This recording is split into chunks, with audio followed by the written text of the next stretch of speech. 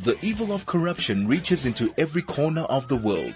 Corruption lies at the heart of the most urgent problems we face. Welcome to Confidential Brief, where Chad Thomas takes you into the stories behind the issues facing our society.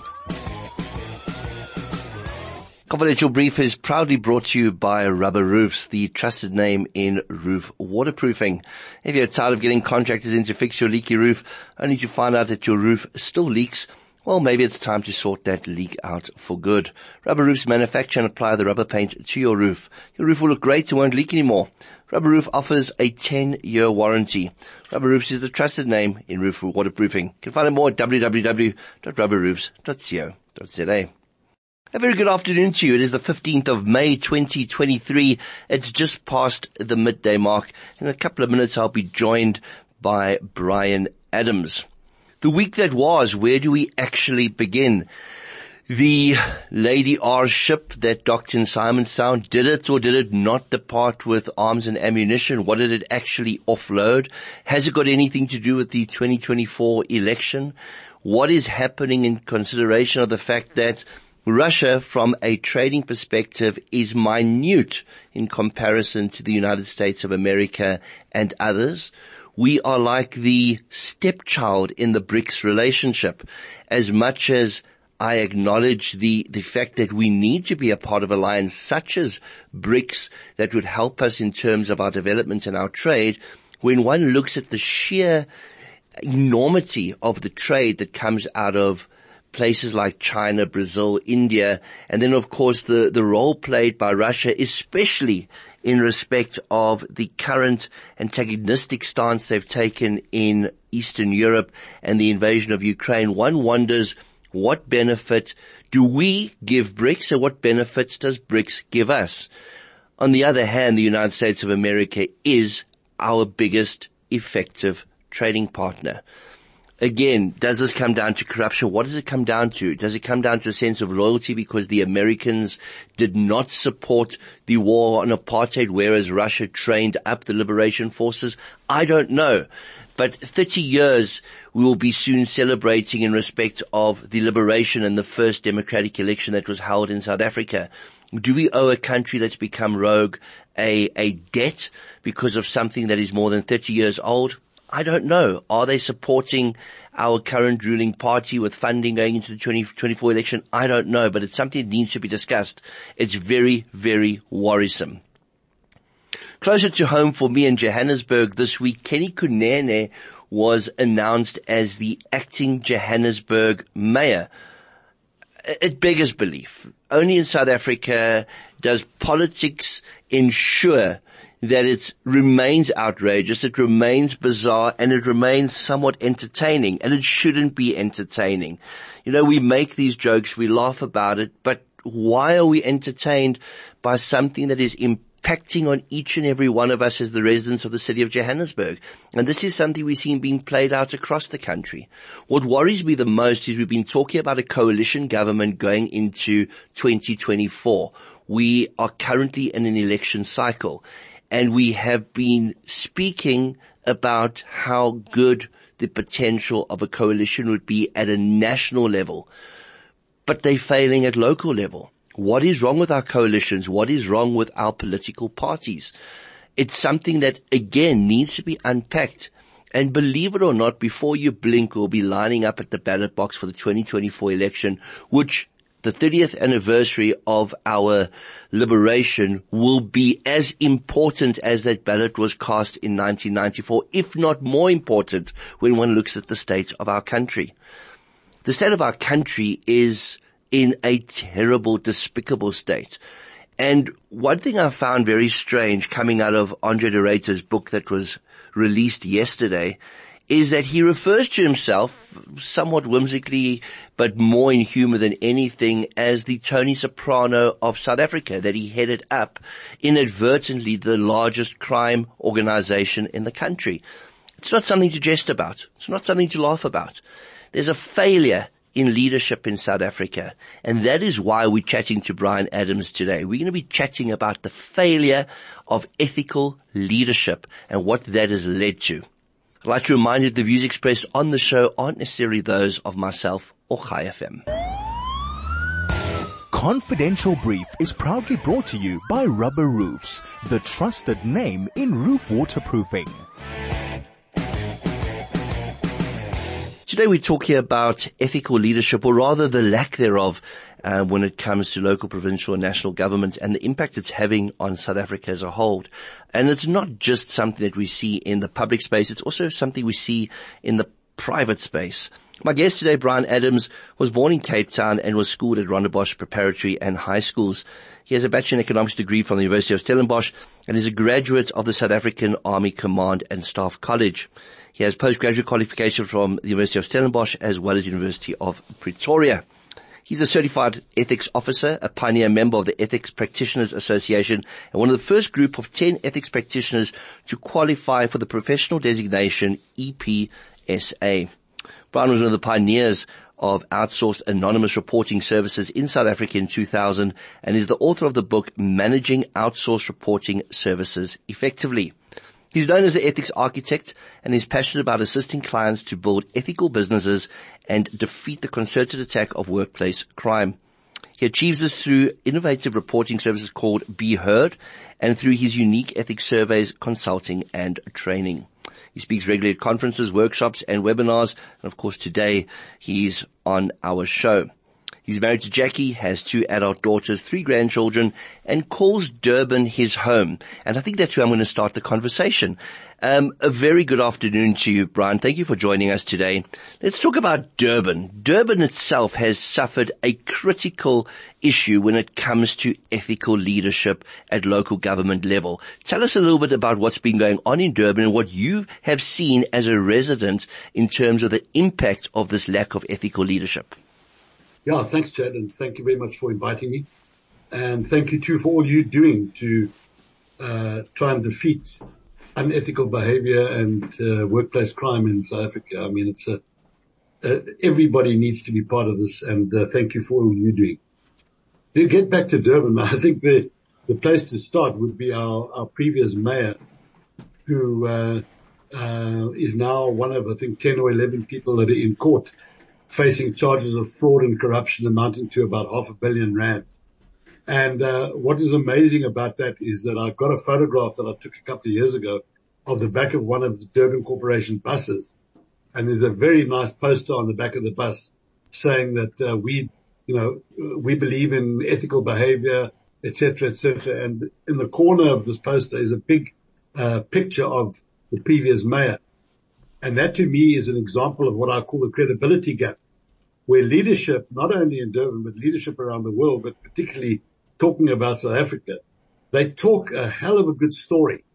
But when it actually comes to walking the talk, that's where the problem comes in. There's a huge disparity, a huge gap between what's being talked about. You know, you probably go into more boardrooms than I do these days and more receptions of big companies. And they've got their vision and mission. They've got all their values and everything on the board. You go to their websites. It's all beautifully set out. They've got PR consultants, beefing up their reputation and their brand and everything. But when it comes down to actually what's happening in practice in the business, that's where the problem comes in. And in Durban, I'm afraid to say I love this place. I've been living here, since 1989. And I can tell you now it's a shambles. It's an absolute shambles. The problem is basically that the ANC has been in government here since the beginning, apart from when there was a period when the IFP were governing with the ANC. And it has just gone downhill at a very, very rapid rate. And the problem is, and I get invited every year to speak during, Fraud Awareness Week. I get invited to the municipality to go and do talks. But I actually refused to go last year because I don't want to be associated with it, because it's another example. For example, I'll give you a quick example. I know it's probably not what you want to talk about, but I'm trying to get my point across about the disparity, about the credibility gap. At this particular meeting, it was still virtual, and there were about 12 of us that were involved in some form or another, in-house people and guests that they had. And then afterwards, I said goodbye, and they said, no, we have to go in for a light lunch. And I went into this boardroom, and there were about 24 plates of food. And I said, who else is coming? Oh, no. She said, what's not eaten here will be taken back to the office and the staff will share it. And that to me was an indicator of a huge problem. It was an indicator of a lack of control. It was an indicator of a lack of consequences. And if you want me to sum up your question to me earlier about why do we have a problem in South Africa, it's because simply there are no consequences. I think that's very true. The issues of consequences and accountability is something that's seriously lacking in South Africa. And just before we go to break, I want to give this very simple analogy. I was asked recently by some colleagues in the industry, why are we seeing so many people that are coming out and committing fraud or acting in other deviant manners? And I said to them, when we were in school, there was a kid that we knew was bad in our class. That kid, if there was going to be something that was wrong, that kid would be somehow involved. And I'm not talking about being naughty. I'm talking about being bad. Somebody that was known to do bad things and that we knew would be a bad apple further in life. And that person would act out and act in a bad manner. What we didn't realize is that there were 4 other people in our class that were the same as that person. But they never acted out on their impulses because they understood that there were consequences and that they would be held accountable. Now, when you look towards the top and you don't see that accountability, you don't see those consequences, it's become a free-for-all. When we come back, we're going to continue our conversation with Brian about the lack of ethical leadership and what that causes on the ground. We'll be back straight after this. Confidential Brief is proudly brought to you by Rubber Roofs, the trusted name in roof waterproofing. We're chatting today to the ethics architect himself, Brian Adams, and we're trying to make sense of what's happening in South Africa. We've seen the writing on the wall for a very long time, and it seems to me as if we are so bogged down, we are so in the midst of what could very well lead to a failed state that people are feeling helpless. They're feeling overwhelmed. There's a sense of depression. Brian, when I opened the show today, I chatted about a comment that De Ruyter made in his book, that he felt like the Tony Soprano of South Africa, and that he was inadvertently the head of the largest organized crime syndicate. I personally don't like that analogy. I don't know. What are your thoughts on that? No, I don't think it's appropriate at all because maybe it turned out that way, but it certainly, to my mind, it should have been something that wasn't even touched on. If I may, Chad, I just want to pick up on something you mentioned just before we went to the break, and that was about that kid in the class. And you're obviously very well aware of what we call the 10-80-10 rule, which is used in forensics and in ethics. And that basically simply is that in any organization, you have a very small percentage of people, maybe 10%, maybe less, who are always good. No matter what happens, they will always, if they pick up a cell phone, they're going to hand it in. On the other end, you have the 10% or a bigger amount or smaller amount who are always going to be bad. They're the ones that are looking for loopholes, looking for shortcuts, doing whatever they can, whenever they can, and however they can to steal. And in the middle, you've got this 80%, which we call the corruptible middle, which can either go towards the good guy side or the bad guy side.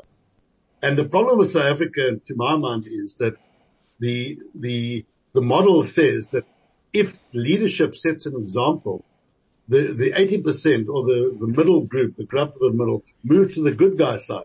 If leaders are setting an example, if the environment is such that there are consequences for bad behavior, it will move to the right, to the good guy side. And the problem I find with South Africa is that we've had a total climate of impunity for so long that even good guys who are probably in the middle somewhere, who are actually probably inherently good, who would always do the good thing, are now seeing, hang on, everybody else is getting away with stuff. Why shouldn't I also have a dip? Why shouldn't I also try my luck? And that's, to me, is the biggest problem that you've seen over the last 25 or so years. You've seen a climate being eroded completely by this climate of impunity that's overtaken the situation in South Africa, where more and more good guys have become bad guys because they've just seen that there's absolutely no consequences if they do that kind of stuff. That makes a lot of sense. For me, it's not just some of those in that 80% that now become bad or think, well, if you can't beat them, you may as well join them. It's also those in the 80% that don't say anything. They become complicit. But then, of course, you have a catch-22 scenario where some people do say something and they become victimized and in some extreme cases even killed for talking about corruption that we see. In respect of Derator's comments, I don't like it simply because a show like The Sopranos glamorized the mafia. It glamorized organized crime. We should never ever glamorize something that is so inherently bad, that has impacted so definitively on our country, that the disparity between the haves and have-nots is the widest disparity in the world. We've got so much of our population living in abject poverty simply because of lack of service delivery as a direct result of corruption. But going back to my previous point, let's talk about whistleblowers. Whistleblowers have a bad deal in South Africa. We have an act, the Protected Disclosures Act, but that's only protecting somebody if they're in the employ of an organization they're blowing the whistle on. What do we do to make whistleblowers more confident, and how do we protect whistleblowers? Yeah, well, before I answer that, as you know, that's one of my fields of specialization. I just want to pick up on another point you made, if you don't mind, Chad. You touched on a very, very important point as far as I'm concerned, that is that some people they follow the ostrich approach. They bury their heads in the sand. And unfortunately, I'm going to point my finger today at a lot of leaders in the private sector. We've had a couple of instances, you may recall, over the last couple of years, when some of the guys in the private sector, I won't mention any names, but two immediately come to the top of my mind, and they're both people that were the top of banks, big banks. They both stood up and stood out and spoke up about stuff that was going on. Within a couple of days, they were whacked so badly by the government in terms of threatening to have all their accounts with those banks closed, threatening all kinds of other sanctions against the bank, that the boards of those banks chickened out and basically told those executives to zip it, otherwise they would follow the consequences. And the problem that I have, and I think history is going to be very unkind to those top executives, is that there are thousands of top executives in the private sector that are just doing absolutely nothing, that are doing nothing to the point that you made, that they can be considered to become complicit. And that is the background in which whistleblowing establishes itself. And that's why when I talk to some clients, I sometimes get the picture in my mind of an ethical desert. You can't establish a whistleblowing culture in an ethical desert. Because why would there be? If, like in a big organization, like for example the eThekwini municipality, when the mayor is herself a crook, why would there be any culture in the organization which would popularize or incentivize or encourage a culture of whistleblowing? So the problem is, and there's the Protected Disclosures Act of ours has been around for a long time, and there were a couple of amendments made, but it still doesn't go far enough. It doesn't go far enough to actually protect the people. There needs to be proper protection in terms of safe houses and proper witness protection programs for these people. You know, somebody reminded me the other day of a slide that they sent me of a guy pointing a gun at another chap, and he laughs at him and he says to him, "You can't point a gun at me. This is a gun-free zone." And it's exactly the same with the whistleblower. We all wave the Protected Disclosures Act at people and say, well, we're protected by the Act. But in fact, the protection is only historical. It's not real-time protection, because you saw that Mrs. Deokaran from the Gauteng legislature, she could have waived the Protected Disclosures Act ad nauseum, and it wouldn't have protected her from being hit by those gangsters that shot her outside her home. So we've got to get real about this. We can't keep on kidding ourselves that we've got a great constitution, that we've got all the right acts in place, that we've got all the right structures in place, but we're not doing what we should be doing. The leaders are not setting an example. The leaders are not leading by engaging. They're sitting in their little ivory towers, making their odd statement every now and then, but they're not engaging with the situation. That's the frustration that I have. I'm so glad you brought up the fact that we have incredible legislation and all these wonderfully named units, the Hawks, the Investigating Directorate. One thing I realize is you can have all the legislation in the world. You can have all the units well named in the world, but if you don't have the political willpower, nothing's going to happen. And talking about these units in the legislation, yes, we do have incredible legislation. Yes, we do have members within these units that want to work. I realized why the legislation is not working and why these units are not working. There's a stranglehold on their budgets. If you look at the budgets of the Hawks budget is almost half that of the VIP protection budget. That is unbelievable. The Directorate for Priority Crime Investigation in a country beset with crime gets almost half of what the unit gets that protects dignitaries. How are we expected to see a difference if there isn't sufficient budget to employ enough people with the tools to do their job? Yeah, well, Zapiro did a beautiful cartoon around the time of Mrs. Deokaran's death, and it was 2 blocks, and the one block was all the politicians being protected with all their blue light brigades, and poor old Mrs. Deokaran on her own, parking outside her house, being shot by a bunch of gangsters. And that picture will stay with me forever, because it absolutely underlines what you just said, Chad. We've got our priorities all wrong.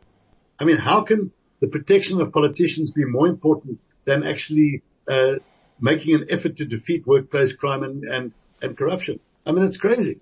Absolutely crazy.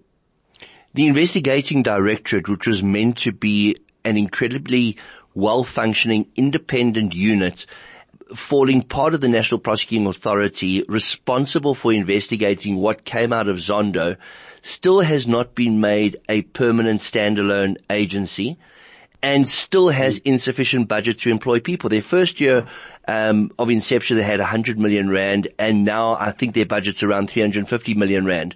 This is a unit where you could see return on investment if they were capacitated, because they're there to go after the stolen money and to claw it back. Again, it comes down to the willpower. How do you believe the powers that be will be in some way, apart from the polls, in some way coerced into understanding that their willpower is necessary for there to be change? Or do you believe we've hit the point where it's so ingrained, this corrupt nature of the way government does business, that they don't want to see capacity within these investigating agencies? Yeah, I think you're spot on. I mean, why, if you're a crook, why would you fund an organization which is going to catch you? I mean, yesterday or the day before, we had the breaking news of the Premier of the Eastern Cape that's just been caught out for having lied about his master's degree and about his PhD, which are apparently all a lot of smoke and mirrors. Now, that is a Premier of one of our provinces that is a crook, that's dishonest, that's unethical. Now, how can you expect him and the Eastern Cape to do anything ethical if the person at the top is fundamentally dishonest? I mean, we are at the stage now where I think we've passed a tipping point, and it's going to take a massive amount of resources to get us back on an even keel. I'm just thinking while I was answering you about the case of Gulliver's Travels. You know the story of Gulliver's Travels, that Gulliver goes to this place and he wakes up and he's surrounded by these little Lilliputians, and they've tied him down, and he's like 60 times the size of each one of them, but they've managed to tie every arm and leg and neck and everything down, and he's completely incapable of moving. And I use that slide that I've got when I do my ethics talks, because the problem with most of our leaders, especially in the public sector, is that they're compromised. They're like Gulliver. They tied down because of their own impropriety and malfeasance and things in such a way that they can't move. They can't do their jobs. I mean, how can you imagine now the Premier of the Eastern Cape, how can you imagine that he's going to do anything about catching other crooks when they all point at him and say, but what about you? And that's the problem we have, Chad, is that we have no people that are setting an example. Most of the people that we have leading us let's talk about the public sector for the moment. Most of the people that are leading us in the public sector have got skeletons in the cupboard. I mean, if you look at virtually every single leader at every level, I mean, the one that comes to mind is the new Secretary General of the ANC. I mean, if you look, Every single place that he's worked, there's a skeleton in the cupboard. Remember, there was Shedders, the furniture people. They supplied when he was Minister of Sport, they provided the uniforms for our Olympic team. And there was a huge scandal about that because they subsequently paid him and his family to spend a week in Dubai, paid for kindly by the providers of the uniform. Every single one of them has got some kind of checkered history. And that's why nobody's doing anything about it, because they're all involved. They're all busy pointing fingers at each other. It's interesting That's the tragedy. It is. And it's interesting that you spoke about Oscar, the leader of the Eastern Cape. When one looks at the Heath Special Investigating Unit, it was created by Mandela to investigate in the mid to late 90s corruption in the Eastern Cape. And it then was expanded to become the Special Investigating Unit to investigate, by presidential proclamation, corruption on a countrywide basis. In 2001, 2 years after Mandela had stepped down, Judge Heath stepped down from that post, and he said the reason he was stepping down was because the government he was serving was soft on corruption. They wouldn't allow him to investigate the arms deal which had been signed off in December of 1999. And that's the date that I go back to when I talk about corruption in South Africa, because that was the defining point. It was the biggest deal in a democratic South Africa, and it was a corrupt deal.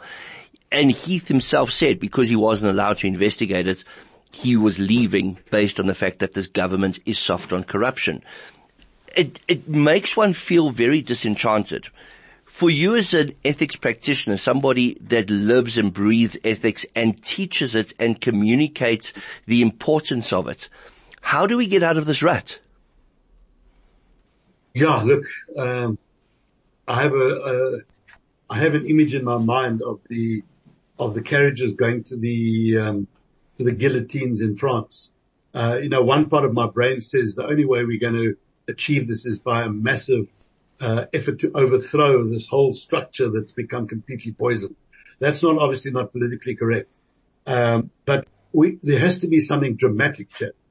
We have to get a new leader on board nationally, and he's going to have to do what the guy in Singapore did all those years ago, and what other leaders have done subsequently, which is perhaps not a democratic thing to do, but we need almost like a benign dictatorship of some kind that's going to step in and say, right guys, this is how we're going to do things for the next 10 years. We're not going to have elections. We're going to run it on, and I'm speaking off the top of my head here, so please, if it upsets some of your listeners, I'm sorry about that. But I don't believe we can save it by just going through the motions over and over again, doing the same thing. What did Einstein say?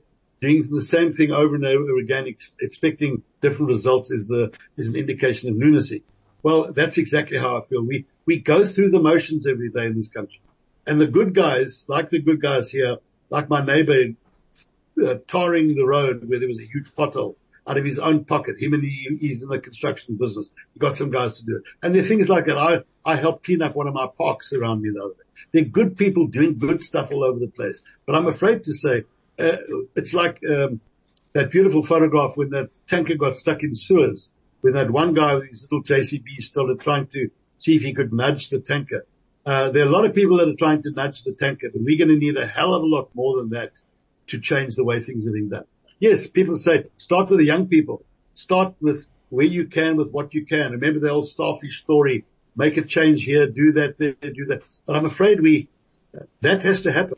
Absolutely, that has to happen. But I'm afraid we need a dramatic change. We need a dramatic impact that has to be put into this thing before we're going to achieve any kind of success. I tend to agree with you, Brian. We seeing change. It can only take place from a generational perspective unless there's a cataclysmic moment in our history, something that changes the way we see things.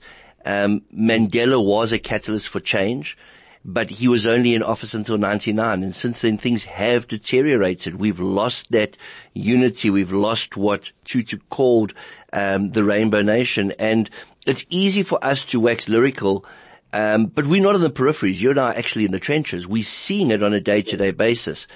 But for that change to take place, you're 100% right. A catalyst has to occur, and what that catalyst is, I don't know, but I hope to find it. We're going to take a break. When we come back, we're going to spend the last 10 minutes chatting to Brian what organizations should be doing by starting within their organizations to lead and inspire by the way in which they conduct themselves. We'll be back after this. Confidential Brief is proudly brought to you by Rubber Roofs, the trusted name in roof waterproofing. We're chatting today to Brian Adams about the problem of ethical leadership, or the lack thereof, in South Africa and the impact that it's had on our country. Now, one thing's for sure, we've discussed the problems, and we could go on for hours discussing the problems, but there have to be some solutions. And those solutions don't have to be huge. Now, what people need to understand is that government is the single biggest client to the private sector in the country, which means that when you see corruption, it's a symbiotic relationship between the public and the private sector criminal to plunder the public purse. So there is something that can be done, and that starts with the companies that are engaged with business, and that means running an ethical business. Brian, if you had to summarize for us what an ethical business is about, what is it? Well, Chad, I'm not sure if you know, but I developed a methodology called Brian's Ethics Pizza. And it basically sets out 8 critical success factors that any successful and ethical business, successful means sustainable, profitable, sustainable. My friend Cynthia was on your show a couple of months ago, and she spoke about the return on integrity, the new ROI. And organizations have got to realize that it's a good commercial imperative to run an ethical business, because it's going to become more profitable. But then the market, the people out there have got to understand what ethics is. I mean, I had an instance a couple of weeks ago on one of the groups that I was talking to, and the one young lady got up and she said, is it ethical for me to have to sleep with my supervisor to get onto the overtime list? And a couple of people chuckled in the group, and I was horrified, not about her question, because I mean, I think that's quite widespread. I mean, what I hear from what's going on around it is quite widespread. But the question, the thing that horrified me was the fact that she didn't know what was right and wrong. And that's one of the biggest problems we have, Chad, is that we have this complete lack of understanding about what's right and wrong. And we can discuss the reasons for that, and the family unit and all those kind of things that people have not been brought up the way they were 50, 60, 80, 100 years ago. But the problem is, and the way we need to start is, we need to start with ourselves. Every organization needs to decide, and if you go back to King, the 4th report of the King Commission, or King Committee, 1.1 is organizations have the top management, or the governing body has got to lead ethically and effectively. That's it. There's no two ways about it. You either lead ethically and effectively, or you shouldn't be in business. That's really the most important thing. And then secondly, John C. Maxwell, he's written millions of books, as you probably know, but one of the things that he's famous for is saying that leaders have got to know the way, they've got to go the way, and they've got to show the way. And that's what we need. We need leaders who are clued up. We need leaders who have set out their mission, have set out their objectives, have set up the direction they're going to go. They've got to take the team with them. They've got to set an example. They've got to set an example by engagement. Like the lioness, my favorite animal. She doesn't sit in a corner office in Sandton overlooking a golf course. She's right on the back of the buffalo, involved in the killing process. And then go the way, show the way, know the way, go the way, and show the way. Top management and leaders at every level have got to start setting an example. And the problem, as I said earlier, is we don't have those role models anymore. Who do people look up to? Just think about your own life. Who do you look up to in your business life, in your social life, in your faith journey? Who do you look up to? I mean, there are not a lot of real cool role models. I mean, we've had lots of them, and they've all let us down. I mean, just think of Lance Armstrong, think of Sharapova, think of Daryl Oscar. There are so many people that our kids and others have looked up to, and they've turned out to have feet of clay. And so we really are in a dreadful situation. But to answer your question, the typical African way of going around and round is we need to start with ourselves. Each and every one of us, you and me and everybody that's listening, needs to decide so far, no further. I'm not going to get involved in corruption. I'm not going to get involved in bribery. I'm only going to deal with people that are honest and ethical. I'm only going to buy from them, and I'm only going to sell to them. And once we start that, we can start turning this ship around. It's going to take a hang of a lot of effort, but unless you and I draw a line in the sand and say so far, no further, nothing's going to happen, Chip. Absolutely nothing's going to happen. And then it's like the story of the bees. One bee can sting you and you get a bit of a zinger. But if a whole lot of bees attack you, then they've got massive power. And what we've got to do is bees, you and I and others, and like-minded people, have got to start standing together and saying, so far, no further. We're not going to allow this to happen. But we don't. We just park off. We have our braais and we, drink our cold drinks and we think, oh, well, tomorrow things are going to change.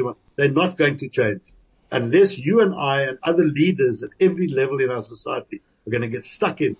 We're heading for a train smash. In closing, and I always mention this because you ask about role models, and somebody who's been a staff officer within the military is a role model to me because I understand what people have to go through to reach that pinnacle within the Defence Force. And you were a full colonel. There was a lot of pride, and we still see in movements around the world, there's pride in a flag, there's pride in a country. Taking from your learning within the Defence Force, do you think that there's something that can be taken from that, given to the public per se, that if we have the sense of pride in our flag, pride in our nation, that could perhaps go some way in changing this corrupt perception? Yeah, well, look, one of the 8 critical success factors that I have is shared values. And the problem is, the Heritage Day, you remember, the only shared value that we could find for Heritage Day was braaiing. Remember, Desmond Tutu suggested that was a common denominator, that everybody across the spectrum in South Africa likes braaiing. But what are our other shared values in this country? That's what we've got to find.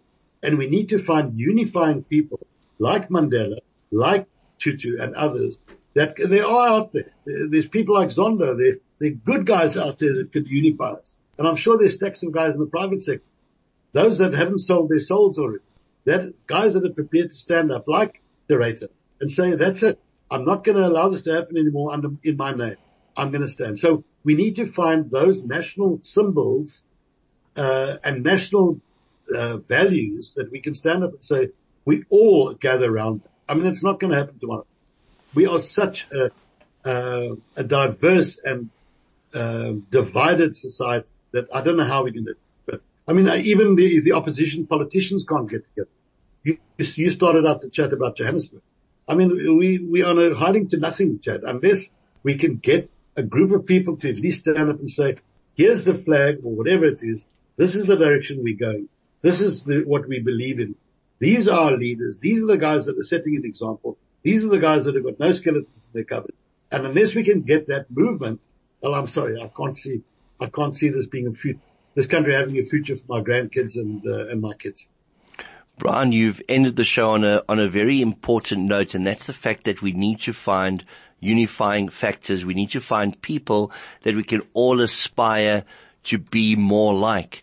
And we've lost the likes of Tutu, we've lost the likes of Mandela, but like you said, there are still people out there, and we need to find them.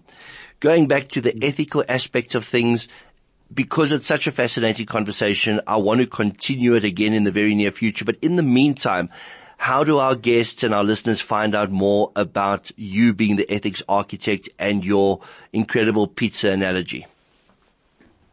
Now, they can just go to my website, www.theethicsarchitect.com. And the reason why it's an architect is because I help organizations build ethical structures. So I'm not a builder, I'm an architect. I help them draw up the plans for their dream organization, and we help them put that in place. So it's www.theethicsarchitect.com. Thanks, Chad. Brian, thank you so much for joining us today. I'm looking forward to our next conversation. And for those that are interested, Brian does hold workshops that discuss everything ethics related, and that is one of the critical issues missing in our country right now, ethics. So go find out more at The Ethics Architect. Brian Adams, thank you so much for joining us today. If you enjoyed today's show, the podcast will be uploaded a little bit later to our website, www.chaifm.com. That's CHAIFM.com. And of course, I'll be sharing it to the Confidential Brief Radio Show Facebook page. Thank you so much for joining us today. I'll be back same time, same place next week. And remember, stay safe out there.